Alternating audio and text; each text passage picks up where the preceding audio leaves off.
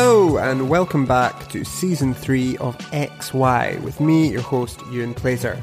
For Season 3, we're going to do something a little bit different and we are going to hone in just on the fitness industry. So over the coming weeks, I am going to be interviewing a host of athletes, PTs and professionals from the space about how mental health plugs into what they do at work, at home or for fun. On today's episode, we have Toby Huntington Whiteley, who apart from being a totally stand-up guy, is a world-class personal trainer and has just launched his own line of supplements, but I'll let him talk about those. We got into a whole bunch of different topics, from growing up to therapy to what it means to be a man, and I've never met Toby before this Zoom interview, and I have to say I really enjoyed my chat with him. One caveat I will make is that me and Toby speak about becoming a personal trainer for quite a long time at the start of the interview. The reason I left that in is because that's a course that I'm going through at the moment, so it was super interesting for me to hear that from a professional in the space. That said, if you want to jump to about halfway through, then we get into much more of the mental health conversation. And at the end of the show, around 56, 57 minutes in, I even threatened to beat him up. So yeah, you can look forward to that. Without further ado, I'll let Toby take it from here.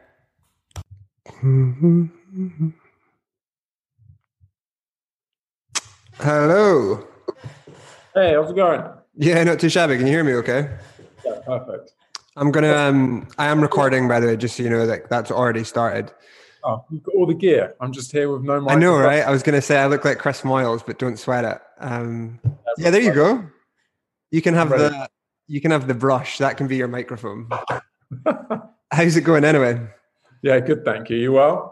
Yeah, I'm not too shabby, mate. It's been a good week. It's sunny here in Glasgow, which is always a bonus. Yeah. Been a mental week. I actually started my PT qualification this week, which is super exciting. Oh, cool. Yeah, man. I'm really looking forward to getting qualified. It's kind of 50%, 50% curiosity, 50% professional development. I think it could be like a cool way to thicken out the Nice Start brand with actual like training and stuff. Yeah.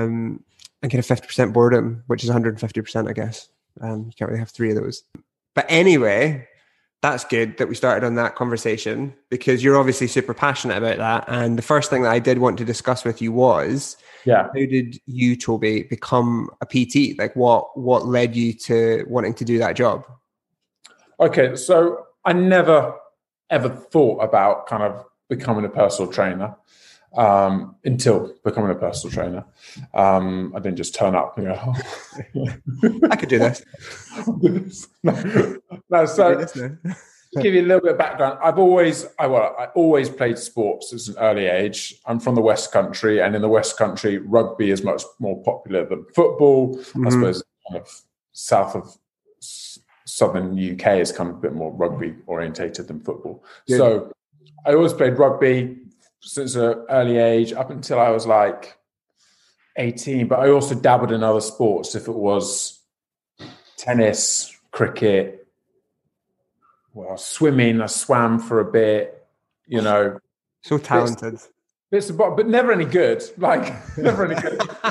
The only thing I was reasonably good at was rugby. I was at school, I was in the first team and I played for you get to an age where you go under, it's like always under eight. I started under sixes and then you go under sevens all the way up to under 16s. Mm-hmm. And then in between the under 16s and the senior teams is what they call the Colts.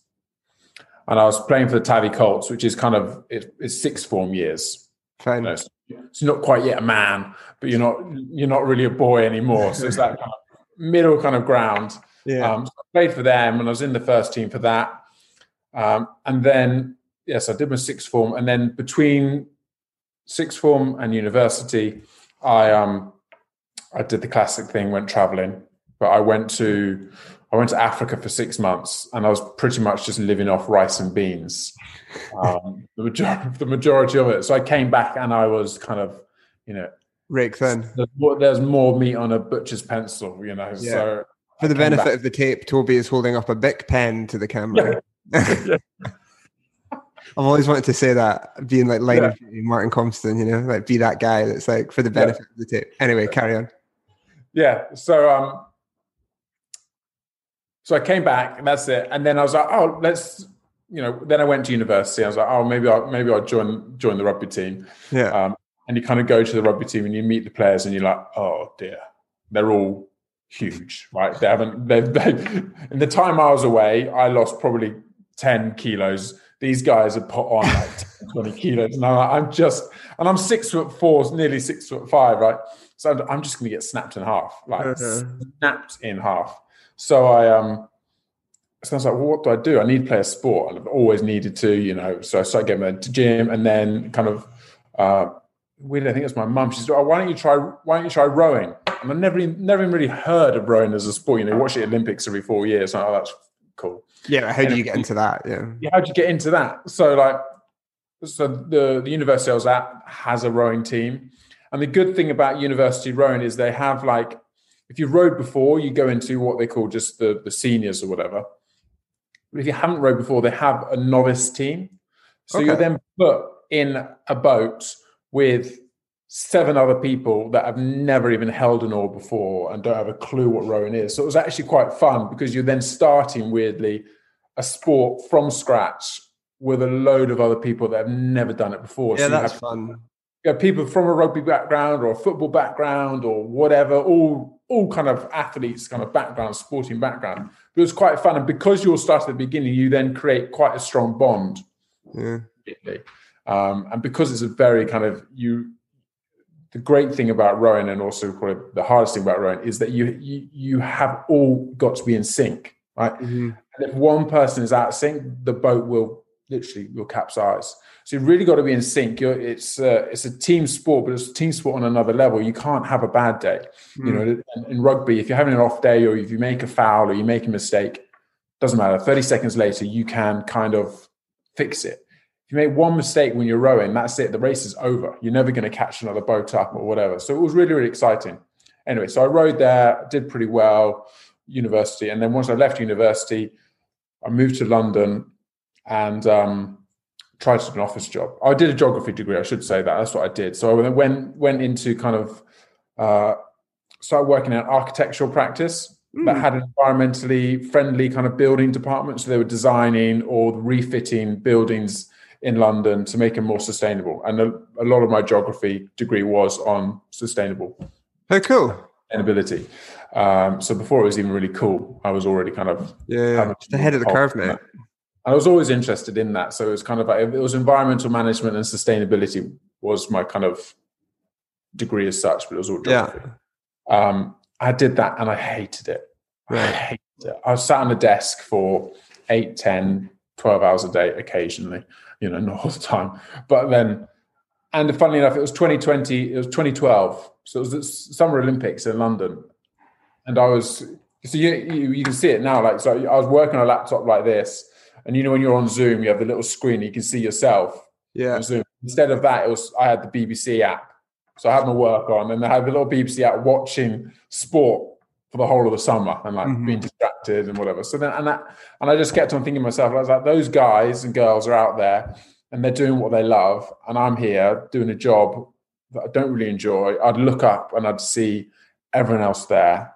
And like, this is not my passion. You've got people that are in their 40s, their 50s, their 60s. And I'm like, am I going to be sat not at this desk, but am I just going to be sat at a desk now? And I was 20, 21, 22 until I retire at the age of whatever, if I'm lucky.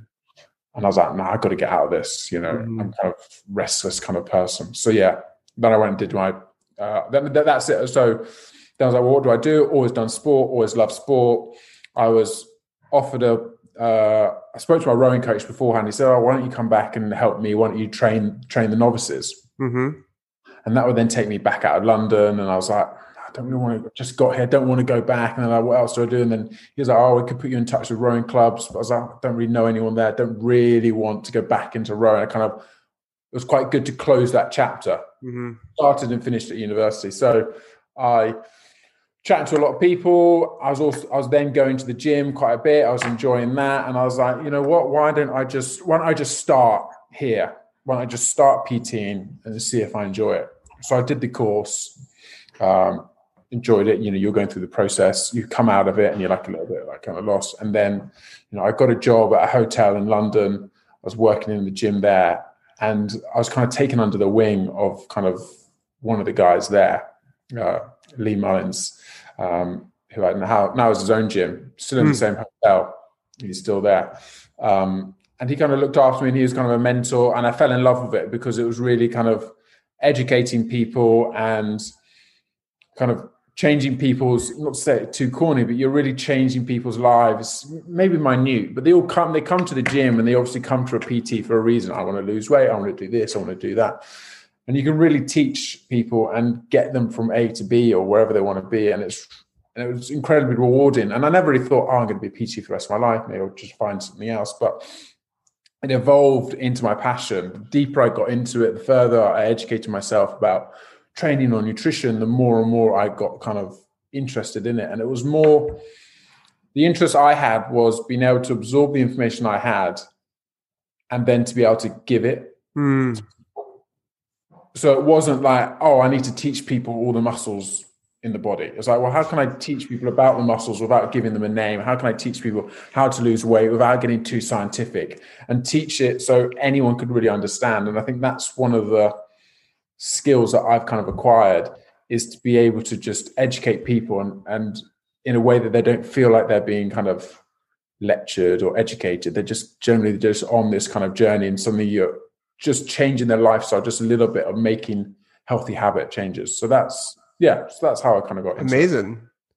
So the teaching's like a big, That's a long story. No, mate, that's perfect. That's exactly what I was looking for, was a big old digest of how you got into it. You're super passionate about it, which is obviously like, it's great for me to hear as somebody that's doing it now.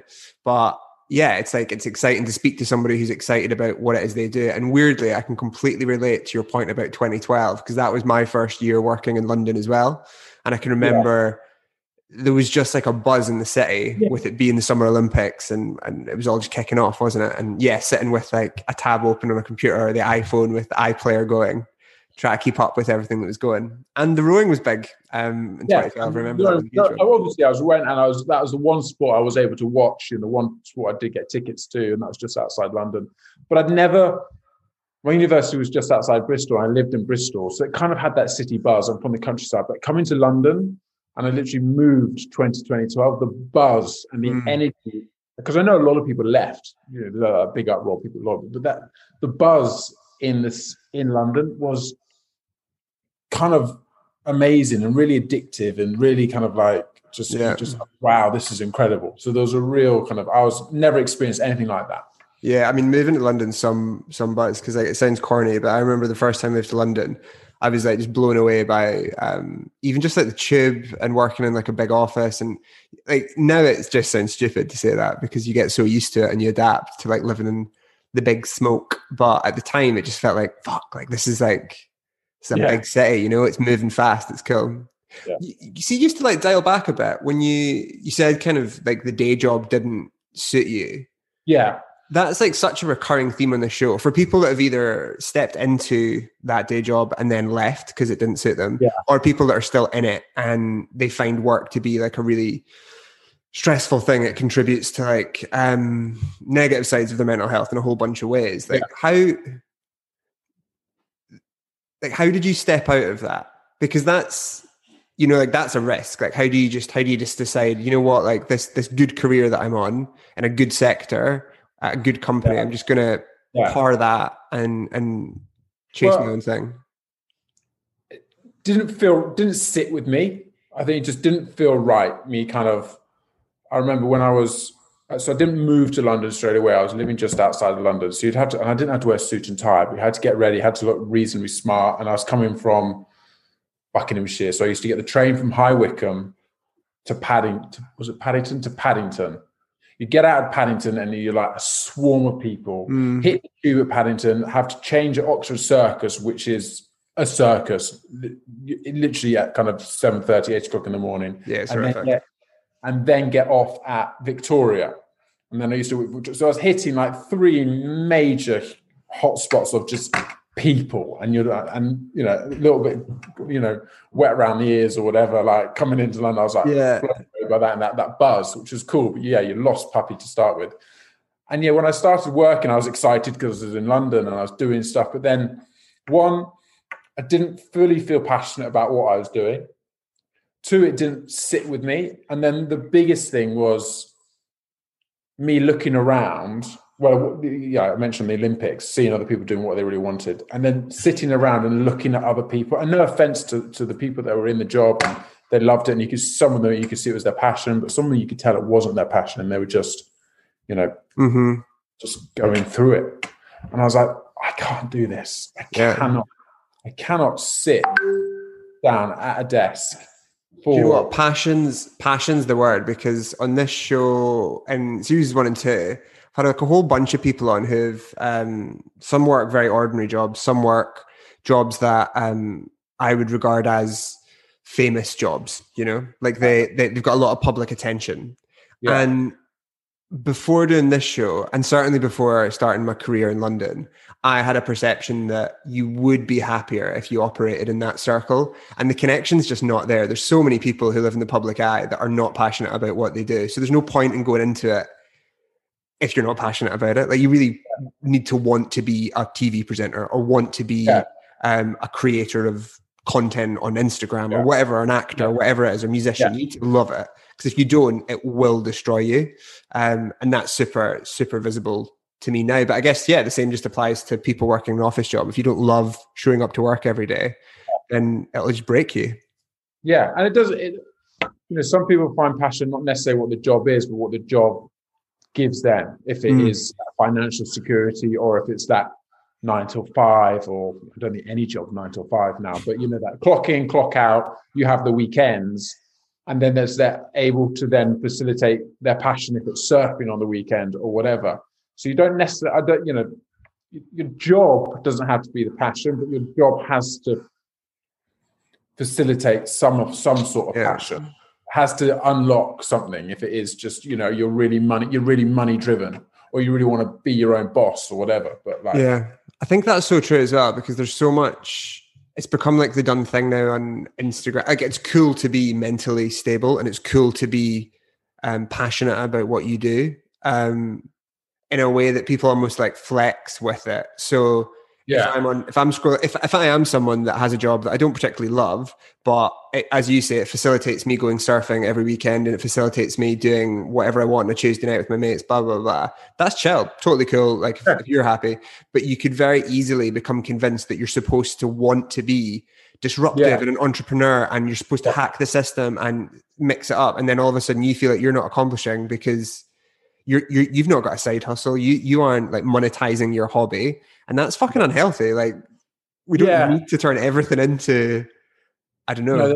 There's this huge thing, isn't it? Like, got to have a side hustle. You've got to have that. Well, like, if your side hustle is spending time with your kids, like, that's your side hustle. Do you know what I mean? You don't necessarily need to be getting, it sounds stupid, you don't necessarily need to be getting paid to do your side hustle. Like, if you had a side hustle and you get home from work from at 6 o'clock, and you got a side hustle to 10 o'clock, and you have kids, like, when are you spending time with your children? Yeah. And some people that have that side hustle are like, but I'm doing this for my children. And that's cool. If that sits with them comfortably, that's absolutely cool. But people that want to be that kind of person that's always there, and I'm not saying people that have a side hustle aren't present parents or whatever, but people who want to spend a lot of time with their kids, then that's different. Or it doesn't have to be kids. It could be, like I said, it could be surfing or cycling or whatever, painting, like, you don't need to become playing the piano. Like, you don't necessarily have to be, your side hustle doesn't necessarily have to make you a millionaire. You could just do little, you just like it. Or if it's cooking, getting your friends around and doing supper clubs or whatever, and I've got friends that, I think, like, that's been a huge thing for me, is try to step away from everything needing to be something that I improve at or get better at, or, okay, like, now I know how to play guitar. How do I make this work for me? Like, how does this make me money or make me famous? Or should I record something? Like, I never just have hobbies because I want to, I don't know, enjoy. Like, I would never garden. I'd be like, well, no, obviously, like, unless I'm going to get a Channel 4 show, like, redoing gardens, there's no point in me learning how to be a gardener. Yeah. And I have this like weird jealousy of people who can just like quite comfortably, I don't know, like, learn to paint quite well, not really well, just quite well, because they enjoy it. And I'm like, why? It almost annoys me, because I would love to be like that. And I spend a lot of time working on that, to be honest, of like, right, I'm just going to pick up a hobby, but I do it every time. I pick something up and I need to go Pete Tong on it 100%. And then I fuck myself off with it. And I'm like, no, this is back to square one. Yeah, it's like my dad, his passion outside of his work is his vegetable garden. And you go to his vegetable garden and it is brilliant. It's unbelievable. Like there's not a weed in the soil. Like the grass is perfectly cut. Like all the sticks are like perfectly level, and you go and everything's perfectly in line and you're just like, wow. And he spends, as a kid, I remember we used to go up to the vegetable garden and spend time with him because that's where he was. He'd listen to the football on the radio or the cricket on the radio in the summer, and that's what he would do. And he doesn't hang out in the vegetable garden. Yeah, and he doesn't make any money from that. But what he can do is, in the evening we're eating his vegetables, right? And the pleasure he gets in that, if it's around the kitchen table, like shelling peas or shelling broad beans and then eating them. Like there's something quite magical about that. And they're the most expensive broad beans in the world, but they're like just amazing. Yeah, that is. Yeah. I'm trying to imagine this amazing garden. I've got like a kind of a Dickensian secret garden vibe in my head. No, it's not like that, but it's like pretty cool. Yeah, it's pretty decent. Cool. Yeah. Okay, sick. I guess one thing I did want to touch on was with your clients, I see it much more and more that wellness is the done thing within the fitness industry. It's not just about physical health, it's about mental health. And again, it sometimes feels like you've got a lot of pressure to be okay all the time. Like if you're not mentally stable, if you're not mentally strong, then you've somehow failed. And the objective is to always be like on point 100% of the time. Yeah. Which is kind of in its own way a pressure that people shouldn't have to put up with because it's cool to be broken sometimes. But how does that come into play with like your work and your clients? Like how do you play the physical with the mental, and how do you kind of let people feel like they're succeeding, but like what's the so for training wise, one of my mentors said, you've got to give them what they need and what they want. So you've got to somehow in that session give them what they need. If it is like, okay, they've got really, all they want to do is abs, right? And they just want to get ripped six pack, and that's all they want to do. So you're like, okay, then you give them that so they feel good. But you've also seen that actually they lack in a little bit of mobility here, and just for some general health, we need to be working these other joints or these other muscles or this other mobility. So you've got to kind of combine it. And you can do that. It's saying, some people say, look, I'm going to give you what you want, but you got to give me something what you need as well. And we work on that. Or you just secretly get it in there without them even knowing, right? You're just like, yeah, this is great for your abs. And like, oh, great. And then suddenly, but it'll just later down the line, they'll just like, oh, I feel so good. I feel so free. And you're like, yeah, great. Well done. You've done a brilliant job. Absolutely. And, I don't take any kind of, it's not me at the end of the day. All I'm doing is guiding someone.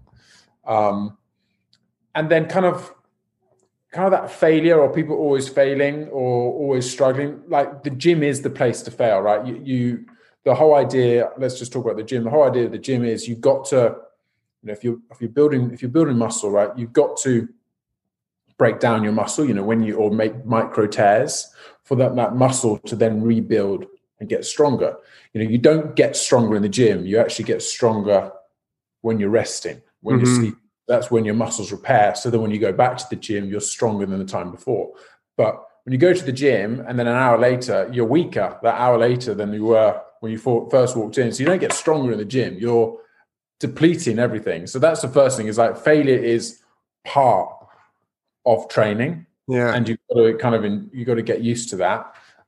You've got to get comfortable in that discomfort if you really want to push yourself. And there's nothing wrong. If you've got to get from A to B, you're going to have to go through it. But I think one of the biggest things, and where it affects people most kind of mentally, is when it comes down to nutrition. And it always comes down to if people are trying to, it's usually more often than not is when people are trying to lose weight and they just get really kind of down in the dumps to it. And it's really, really difficult. And kind of the first thing is, you kind of try and lay it out to them and say, right, if someone comes in and says, I want to lose X amount of weight by this date. And I'm like, whoa. Okay, then first of all, what's on that date? Why is that date so important? And if it's a wedding or if it's a holiday or whatever, it's like, okay, then that's something that's unmovable, right? You want to look that shape. So, okay, we will work towards that. And then it's like, well, why do you want to lose that amount of weight to get there? And it's like, oh, well, at that last time I was at that weight, I felt great. I was like, okay, so actually it's not what you look like, it's how you felt. So what we're actually going to get you to is feeling great. And if it is that weight, brilliant. But if it's beforehand, that's absolutely fine. Yeah. And then it's managing that. And then it's okay, then, right, you want to lose 10 kilos. Let's just call it 10 kilos. No, I don't want to use 10 kilos. I want you to lose 1 kilo. And it's breaking it right down and making it as simple as you can for that person. You kind of say, look, a healthy way to lose weight is between, this is what I always say, is kind of between a quarter to half a kilo a week. That's a good, steady, sustainable amount you can lose. Yeah, you can lose less, absolutely fine. And you can lose, I've had clients that have lost 2 kilos in a week, and that's absolutely fine as well. But giving them kind of, this is a good goal, and it's quite sustainable, and it's quite achievable, that quarter to half a kilo a week. If you're in, a decent calorie deficit, and you will get there. And it's like, okay, then let's lose that first kilo. How do you feel? Good. Do you want to lose more? Yes. Okay, let's go up to that. Let's work to that. Let's work to that. And it's also setting other goals as well between then and now. So, okay, what else do you want to do? You don't just want to lose weight. Do you want to do pull-ups? Do you want to learn how to do a deadlift properly? How would you feel like that? And you work in that. Do you know what's dead interesting is actually, like, I'd never kind of framed it in the sense, in my head anyway, that the gyms where you go to get weaker and then you actually get stronger at home, because from like the mental health point of view as well, I think one of the biggest things that there's this kind of misconception about, say, going to therapy or speaking to a counselor, that actually that's going to help, whereas it feels bloody shit coming out of a therapy session a lot of the time. You feel really broken by it, but you feel better down the line. And I've never kind of considered that the comparison is, I don't know, like really visible. Because like what you say about the gym, I'm like, well, yeah, obviously, like after you work out, you've tired your muscles, created micro tears, need to grow back stronger. So you've got weaker in the gym, not stronger. But actually, you put this kind of impetus on therapy, or even just talking about your problems to someone to immediately alleviate the anxiety or stress, when sometimes opening that box makes you feel a whole lot worse. But you said, what was it about getting comfortable with the discomfort is the long term? Yeah. But that's it, I don't mind saying I had therapy for 6 to 8 months, maybe I had it.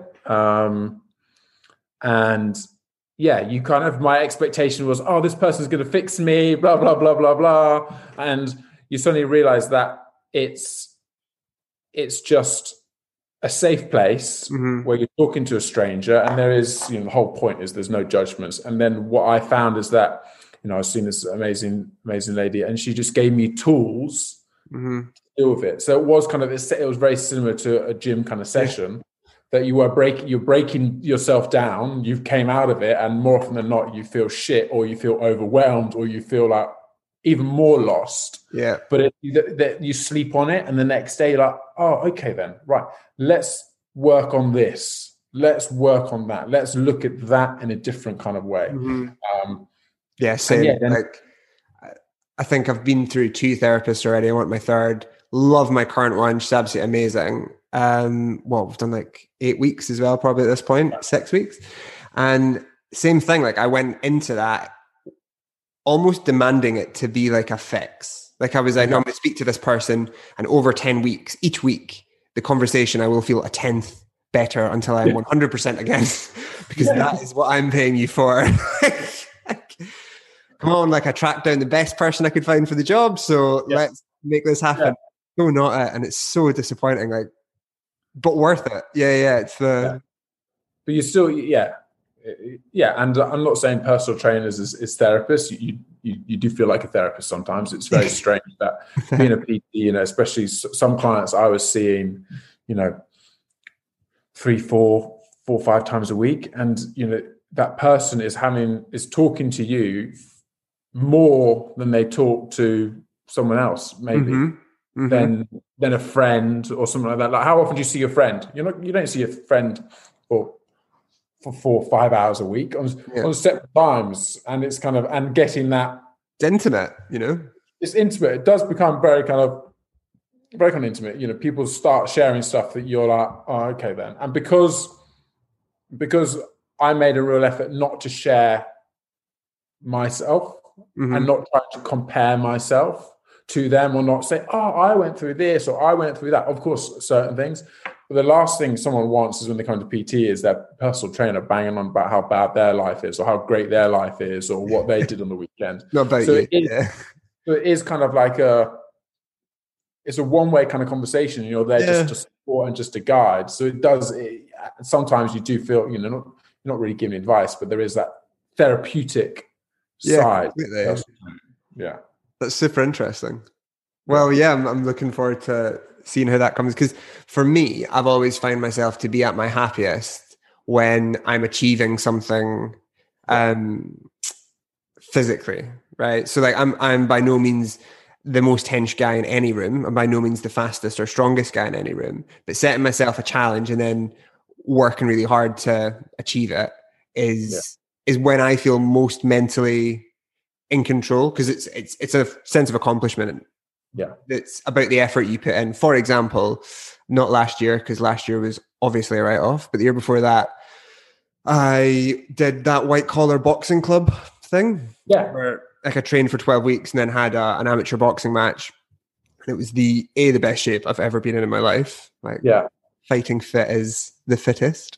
But there was just such a sense of accomplishment at the end of the fight. You know, like getting in the ring, going 3 rounds with someone, you come out feeling like, fuck, like I just did that. I just taught myself a new skill, or got taught a new skill, trained like hell, and came out the other side of it on top. Like felt fucking great, You box, don't you?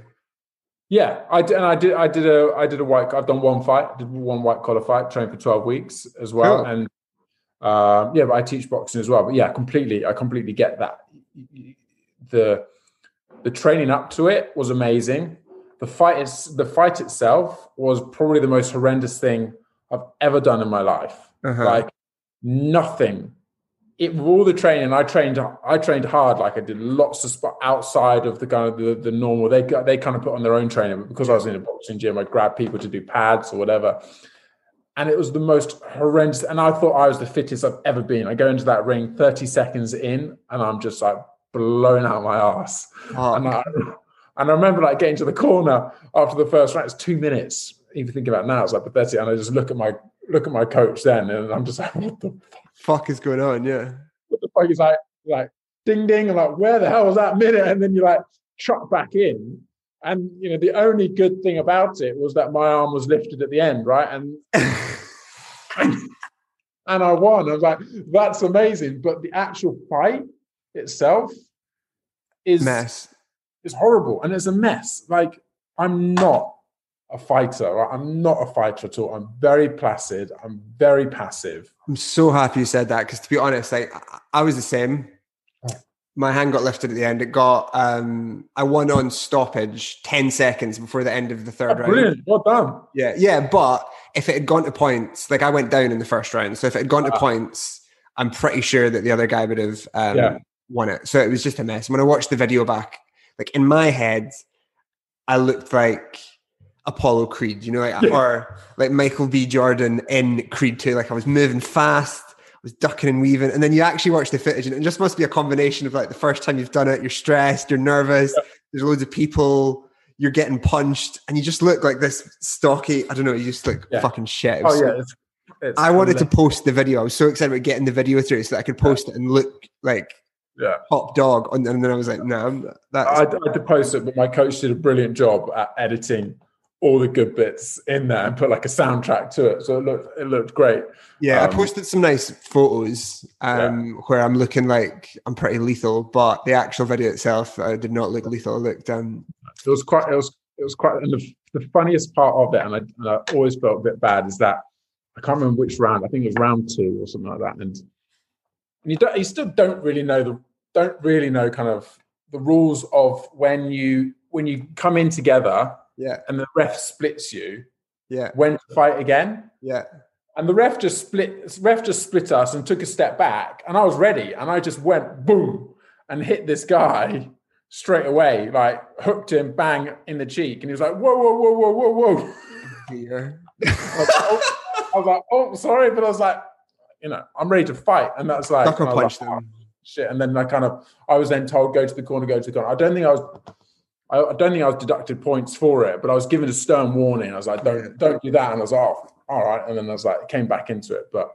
My thing though is that like I'm the same as you. Like I'm not a fighter at all. Like I'm just so not a violent guy or an aggressive guy. So actually, the whole process of getting into that headspace when you're in the ring and roughing someone up was so weird for me because like I never throw punches. Like I'm not that dude. Like I don't. It's just like I'm a cheeky wee shite. Like I'm more likely to like be really rude to you than I am to ever throw a punch. Like I'll argue with you all day long, but. It was such a bizarre feeling, like coming out the ring and having just like fought with someone. I was like, what the fuck? Like, who am I? Like, it felt so alien, It's the strangest thing. You're in a ring and there's a guy opposite you whose sole job is to hit you as hard as they can in the face. Mm-hmm. And it's your job to protect yourself, but then also try and hit that other person as hard as you can in the face. And there's something that's just not really natural about that unless there's a real reason, because there's no real reason. So you've got to find that in your head. And I remember and I don't know if it was kind of my sporting background and I never say I was at a high level, but I had some great coaches and treated us as high level coaches. And, we get there really, really early and I was kind of talking and then I'd just take myself away. And I really had to wasn't like hyping myself up. I wasn't that guy like screaming or whatever. I had to just get into the zone. I went through like a real nice long mobility stuff. I was just sipping my fluids all the time. I did a little bit of pad work with my coach and I got myself in the zone, like fully in the zone. And I was no longer happy Toby. I was like angry, need to kill this guy, Toby. And I remember and I purposely chose this kind of like rock song for my ring walk. And I thought, I'm going to play psychological games and all this kind of stuff. So the song came on and like, I let it play for about 20 seconds and it's odd things, but like I requested to come on second. Mm-hmm. I requested that I wasn't the first fight. I was in the middle of the fight. So all kind of stuff that I thought would benefit me, I would just talk to kind of the team, the guys that are organizing it and say, how can I make little advantages? Right. Okay. Let's get myself into the middle of all the fights. Let's make sure I walk out second. Mm-hmm. Strange stuff. There was kind of, I think the guy was in red and I was in black. I was like, I want to be in black. Right. So let me wear black, all this kind of stuff. Get this, and my song started playing. I was like, I'm going to wait. I'm just going to wait and let the song play, make him wait. And then after 10, 15 seconds, then I started walking in. Cool. It was all this kind of like, and I'm not a hard man or whatever, but I just wanted to have that try and have an edge, even if that edge was just completely just in my head. Mm-hmm. It probably didn't affect him at all. He probably couldn't give a fucking shit what my song was or whatever. It affected you, like it affected me. It affected me. It felt like I had the upper hand. So it was, That's cool, man. It was weird. I'm feeling a bit gassed. Like I'm feeling like I want to get back in the ring all of a sudden. I want to do some pads, Yeah. Go fight someone. Yeah. Right. I am taking up so much of your time, but I definitely wanted to chat to you about HW Labs because I've seen loads of people posting about it on Instagram. I'm really excited to try it myself. And from what I understand, it's the first time that you've launched a product. So I'd love to hear about, like, why did you launch it? What's in it? Like what kind of supplement is it, So kind of the backstory.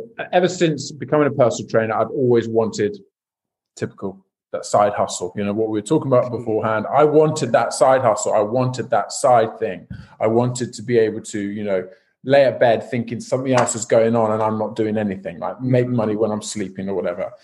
And, supplement, typical, stereotypical PT, I want a gym and I want my own supplement company. And there's still dreams and they're still going to happen. And one of them has happened.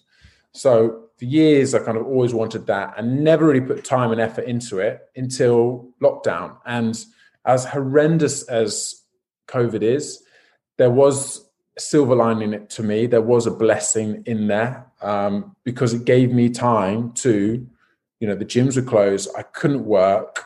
I couldn't do my normal things. So I could really focus on stuff that I wanted to do. So it was a real blessing in disguise, that first lockdown. And I worked on it, and I kind of really thought, I did the research, did the market research, like what could I do?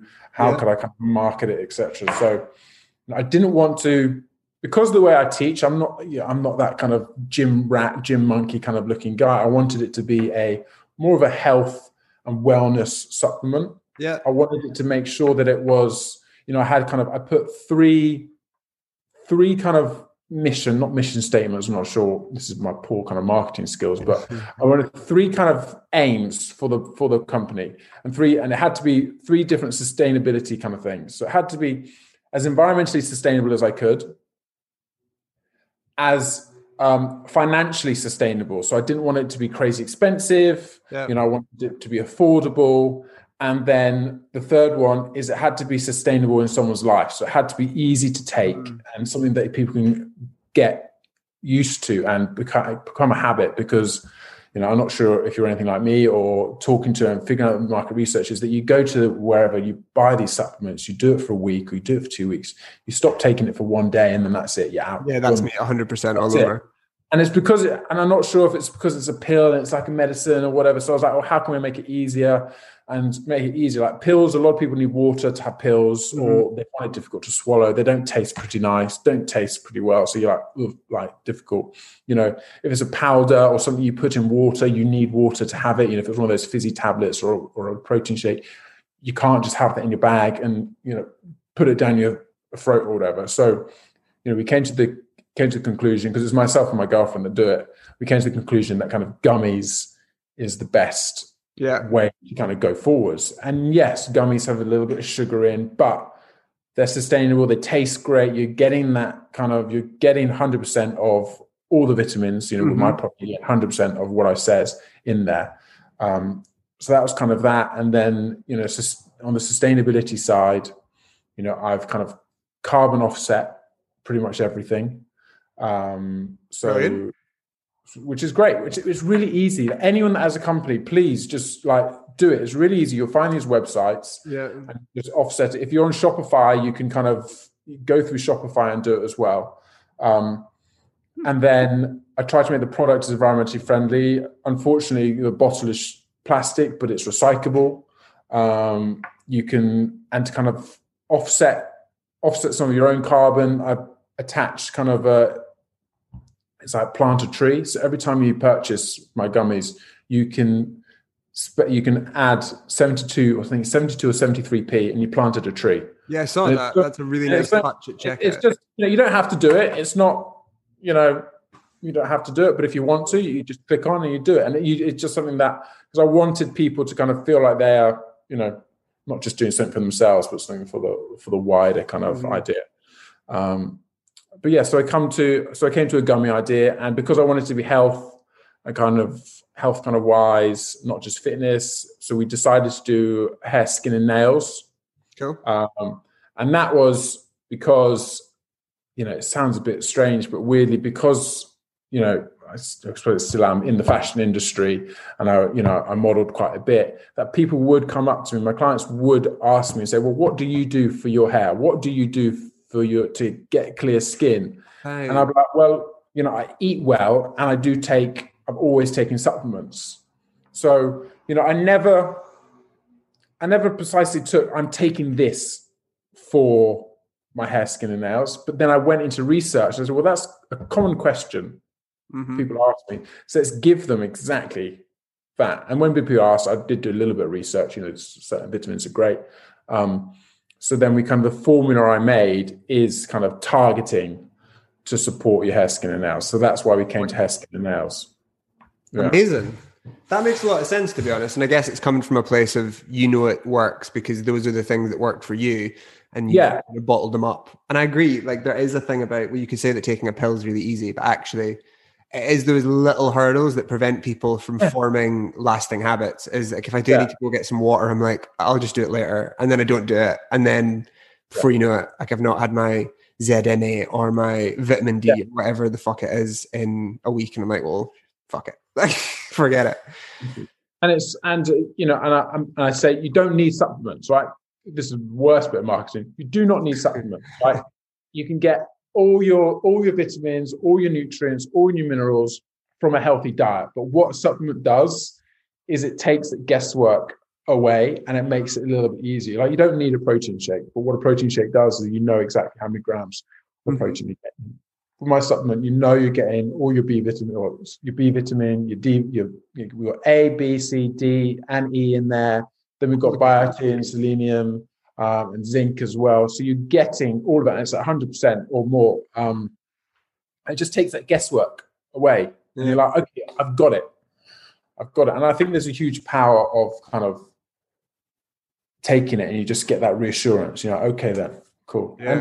And the feedback I've had has been amazing. You know, just had my hair cut here, and the hairdresser came over, and then I gave him a bottle because I wanted to kind of give it to him and see how it took. And him and his girlfriend are taking it, and he said, yeah, his hair started to grow more. And then his girlfriend, he said, no way. She said her hair started to grow like super quick. Right, I'm on this right now. So I really can't wait. You are good at marketing. You're saying you're not good at marketing. And then it's odd, but it affects different people. Another person took them and said, yeah, she had eczema and her skin started to clear up.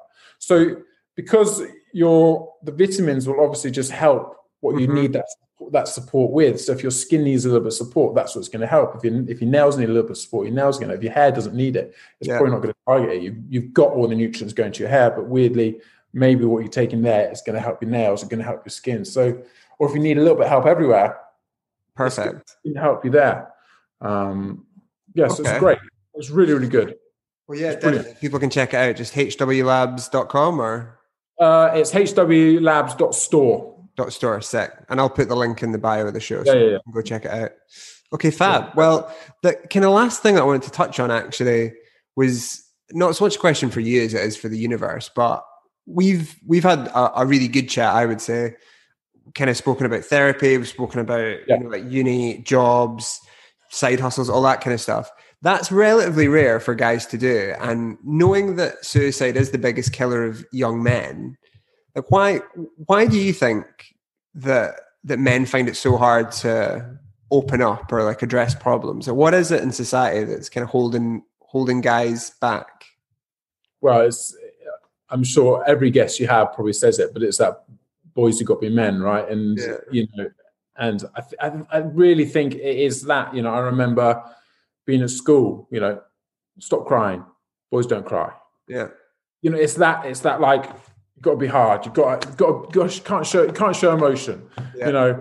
You can't laugh too much. You can't be too happy. You can't be sad. You can't be crying. You just got to be this moo. And that really affected me. And that was one of the reasons that kind of I did go to therapy, is because I really struggled to express myself. I'd keep everything in and hold it, and then either just kind of, I'd never be like crazy, but then let everything go. And then whoever I was having that argument with would be like, well, where's that coming from? Because you just hold, and then that release would come. It's like, shaking a bottle of Coke and then open the lid. It's like, boom.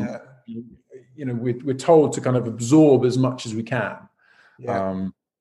So I think that's it. And I think, there's been that whole thing is also men don't share with other men. You go down to, when do you ever talk about your emotions to your mates? You go down to the pub, or you're going down when you're younger, when you go to the club, the last thing on mind is your feelings. You're trying to find whatever, trying to get as pissed as you can, or trying to find someone to get off with, or whatever. Yeah. So it's not really the focus of the night. It's kind of escape. It's not really the focus, and men aren't very good at just sitting around and talking. No. Right. They've always got to be doing something. You either go, oh, let's go play. Even if it's just me and a mate, it's like, oh, let's go do something together. Let's go, play tennis, or let's go, whatever. Or if it's a group, I used to play poker with my mates a lot, or let's go have a kick around. Or it has to be an activity. You can't just like sit. It has to be an activity for men to kind of talk to each other. It seems odd because I think men get incredibly awkward when there's a silence. But if you're doing something, it's okay to all be silent if you're all playing poker. Do you know what I mean? And you have really manly hobbies like playing poker and shit. Like, whereas I was going to say I'm much better at opening up if I'm playing like Call of Duty or like when I'm on a headset with my mates. That's when I can, because I don't know, like we're doing something else. It doesn't feel like welcome to my TED talk about my fucking brain. Like it seems a bit easier. Or when I'm going running, like I've got a mate that I run with a lot, and that's really cathartic because there's something about. Yeah, I don't know. Like, there's something about running. You don't really feel like you're lingering in the conversation. You actually do. I guess you're physically moving forward. You kind of feel like you can just chat and then not talk. I think it's also you're not facing each other. Yeah, there's something. They always say if you have a hard discussion, you have something hard to talk, go for a walk. Because when you're walking with someone, you're not looking at their face, and they don't feel like they're being ignored. Because you're not looking them in their eyes because they've got to go somewhere else. So I always think if you do want to talk about something, go for a walk, go for a run, because you don't have to face that person, and it's not uncomfortable not facing that person because you are walking or you are running. Or how interesting. You're there, but I think there is something about that, like or sit, weirdly go for a walk and sit on a bench. Do you know what I mean? And you don't have to then be facing each other. Yeah. Out, and you're there. You can share your expressions aren't being looked at. You don't feel as what's the word I'm looking for. You don't feel as kind of, you're not as conscious about how you feel. It's shocking that it's the biggest killer. I found it kind of absolutely kind of just crazy that's it. And I remember I went to Mr. Porter. I think the first time I really realized that I went to a Mr. Porter event a few years ago. And they partner up with, I can't remember, awful, really bad. I can't remember the charity, but it was all about kind of men's health. And they came up with these facts, and you just sat there, you're like, whoa, this is really kind of like I don't want to jump on it, but it's a slight kind of weird pandemic of kind of men's mental health. Yeah. Like there's a suicide every 40 minutes in the UK. And that's attempted, or that's full suicide? Full suicide, as in that's happened, like somebody's taken their own life.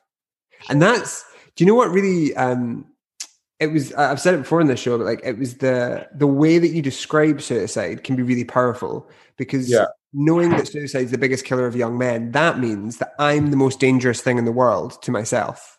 Yeah. Not like a disease or like a bus, like myself, which is, that's kind of a really horrible way of kind of it's like a weird one to quantify, right? You're right. You're more likely to kill yourself than get hit by a bus or anything. It's an odd one. Odd. So, it's very sad. And from someone that kind of I've never had suicidal thoughts, or I've never had kind of like really, really dark moments, but I did have kind of. I did go see a therapist, and it did help. And the one thing I can recommend, anything, it sounds really stupid, but it is just talking. It's so stupid. And if it really is worth it. You can find a good therapist, and it's kind of, if you see them once every 2 weeks, it's like less than 2 coffees a day. Do you know, over those 2 weeks or whatever. If you can afford to, go out on the weekend and spend 80, 100 quid on a night out, like just. Don't do that for a week, and you can afford a therapist. 100%. Going's the hardest bit, I think. Like starting's the toughest bit. Once you've started, it is just like anything else. It's like that first writing that it's really weird as well. It's not. I don't know. Maybe it's really difficult to find. Yeah, I agree. No, it's really difficult to find. Like, what am I supposed to Google? Like, no one talks about, I see a therapist, I do this, I do that. So if you do have a therapist, talk about it, because then it normalizes it. Completely. And I think that's really what the Americans do great, right? Everyone in America, not everyone, but having a therapist in America is like having a car, right? It's part of the parcel. But I think it's really good. And the reason I stopped having a therapist was not because I'd finished, but for financial reasons. I kind of stopped, and I felt in a position that, okay, I've got enough tools. But if I was in a position where I could have a therapist every week, I probably would have a therapist. But I kind of said, right, I'm going to give myself this amount of time. I'm going to be like strict, focused on it for a period of time. Focused on it, And then, could I still see a therapist now? Yeah, I could, but I just wanted to, but I would have to make some sort of sacrifices. Yeah. And you felt like you got to where you wanted to get. I was willing to do it then, and I'm just not. I don't feel like I need one now. The only reason I'd have a therapist now is just because, just to chat and just to see if I can improve on something. I feel in good. Yeah, but it's really. I found it really, really difficult to find one. Yeah, no. You've really hit the nail on the head there. It's not something that I've ever spoken about in the show, but actually finding a therapist, finding somebody to talk to, the resources available are a mess. And then even when you find someone, it is kind of like awkward first dates. Like not every therapist is going to be for you. And you might have to like kiss a couple of frogs, use that analogy, before you find someone that... Yeah. And it's really, really odd because you'd go there and, she would say, oh, how are you? I'm like, oh, I'm great. And I'm like, oh, how are you? And she'd just go, I'm fine. And that'd be it. And you're like, and it's because I think it's because of my nature of my job. I'd always be inquisitive. I've always been quite a curious person, asking questions, and you just get, yeah, I'm fine. So tell me about your week. And it's that constant, you're like, you've been put back all the time. You're like, okay, but this is really uncomfortable. It's really uncomfortable to start. But if you get over that, you're not going to get anything out of the therapist. There's no point asking, what did you get up to do on the weekend? It's like, what did you get on the weekend? It was a good weekend. Fine, thanks. It's fine, thanks. Anyway, and it's like really odd, but yeah. So, how did I find my therapist? How did I find my therapist? Well, sadly, one of my friends did attempt suicide. Really sorry to hear that. He's absolutely fine now. But he attempted, and quite bad. Not like the attempt wasn't quite bad, but any attempt is quite bad. But then it unlocked a lot, and he had to go to, he stayed a time at a mental health kind of clinic or hospital. I'm not sure the correct terminology for that. And then he was kind of a day patient for a while. But he had a lot to kind of talk about. So I did ask him, and even him, he kind of pointed me to a few kind of places. I did find one eventually. I guess like where to start is if we could all just talk a little bit more about the process that we've gone through, and anyone listening to this, then actually that's a great place to start, is talk to a friend, see if they've got any advice. Toby, man, thank you so much for being so honest, being so entertaining, and I guess like selfishly get me mega motivated about this course that I'm doing. I'm super psyched. Yeah. If you need any help with anything, if you just anything, let me know. I'll give you a shout. We should get in the ring. I'll fuck you up. Yeah. Fuck me up. I'm only brave enough to say that on Zoom and know that you're in Paris and I'm in Glasgow. I'll never have to follow it. Amazing. We're definitely not fighters having jokes like that. You can just tell, can't you? Like, anyone that's listening to this like that fights, I'm sorry, we're not representing your sport very well here. I'll fuck you up, mate. You want some? Do you want some of this? Right. Mate, well, I wish you a lovely Friday night. I don't know what you guys are getting up to, but have a good one. And we'll speak soon, buddy. Great. Thank you very much. Cheers very much. See you later. Bye-bye.